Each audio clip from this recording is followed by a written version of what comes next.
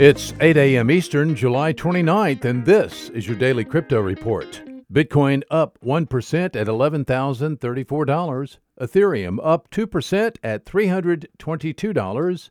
And XRP up 10% at 24 cents. These are your leaders by market cap.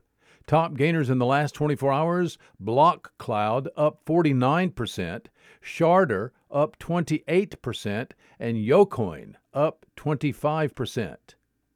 Today's news. Hardware wallet provider Ledger said today via email that Ledger had a data breach in June and July.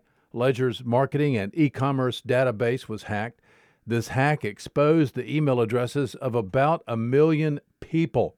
Ledger further revealed that for a subset of the 1 million who had their email addresses exposed, 9,500 customers had more details such as first and last name, postal address, and phone number also exposed.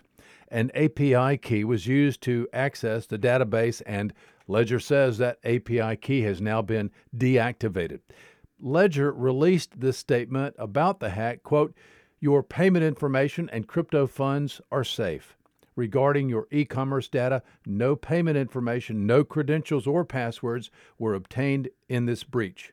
It solely affected our customers' contact details," unquote.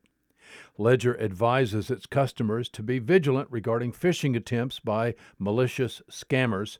Ledger said it would never ask their customers for their recovery phrases. Well, crypto exchange Binance said today in a press release that it is expanding in the Australian market with a, quote, secure and regulated platform for trading digital currencies with the Australian dollar, unquote. The new fiat to crypto trading platform, Binance Australia, is a spin-off from the Binance mothership and claims to provide Australian traders the speed, deep liquidity, and security of the flagship platform. Well, love them or hate them, central bank digital currencies are on the minds of central bankers worldwide. China's lead in this space is prompting Japan to realize that they are behind the power curve in development of a Japanese central bank digital currency. Speaking to a Japanese news official, the Department Director General of the Bank of Japan said that a central bank digital currency is now a top priority.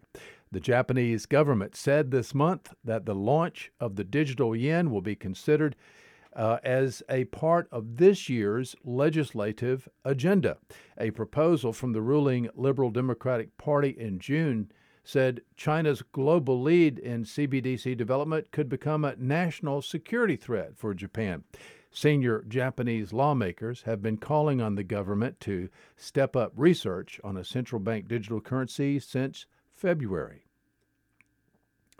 Today's episode is sponsored by the digital marketplace Ungrocery.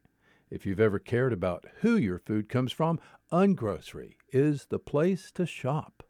The food people are online at ungrocery.com. Well, visit us at dailycryptoreport.io for sources and for links. Find us on social media, add us to your Alexa Flash Briefing, and listen to us everywhere you podcast under Daily Crypto Report.